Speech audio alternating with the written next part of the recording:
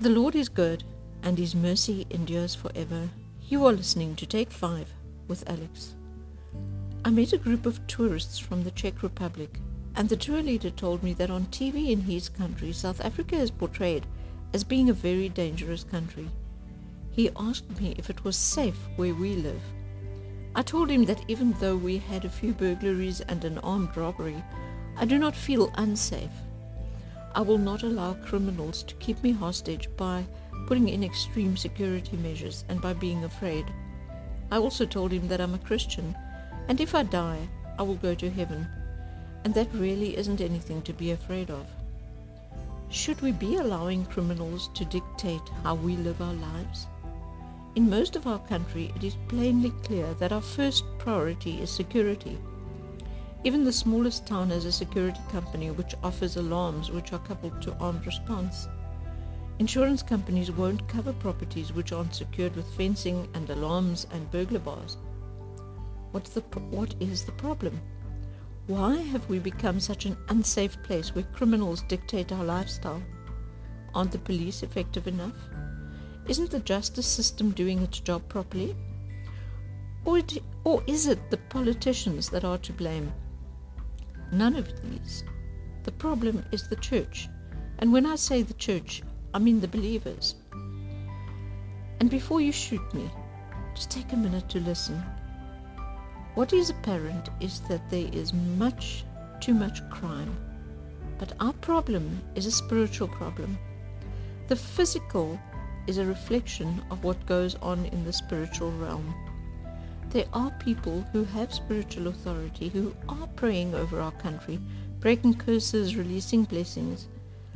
But that is not enough. Each believer should be praying for his or her area daily.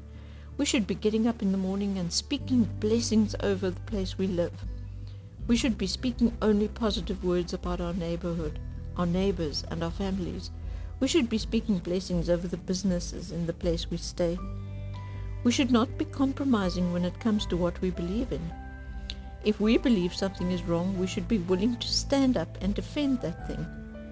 If we believe that wearing conservative clothing is what we should be doing, then we should do it, no matter what the people around us are saying about it.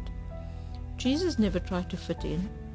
He did what God told him to do, and he did not compromise. When he and his disciples were plucking and eating heads of grain on the Sabbath, the Pharisees kicked up such a fuss. He didn't let it worry him. Matthew 12 verse 1 to 8. And when he healed a man with a withered hand on the Sabbath, it was the same story, and that's Mark 3 verse 1 to 6. But Jesus kept doing what he believed was right. I believe that if we start with the small things and do what we believe God expects from us, we will have more confidence in doing the bigger things when they come along. If we haven't ever prayed for our own children, how can we be expect to be praying for nations? Zechariah 4 verse 10. For who has despised the day of small things? We should not ever look at the things which we are doing for the kingdom and compare them to the things other people are doing, whether they are more or less.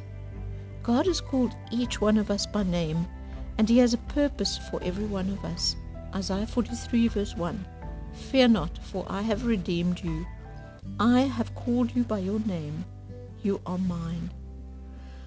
I believe that when we find the purpose God has for us, we will know it, and we will be satisfied knowing that we are serving him the way we should be. If we find that we are looking at what others are doing and thinking that they are doing more important and bigger things and wish that we were doing those things, it means we haven't yet discovered our function.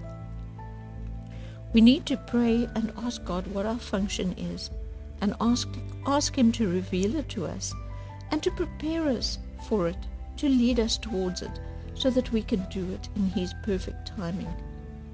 So what does this have to do with crime in South Africa? I believe that there are people who have the anointing and the calling to be praying for cities and countries, intercessors who can stand in the gap. We don't only need one or two of them. We need a lot of intercessors.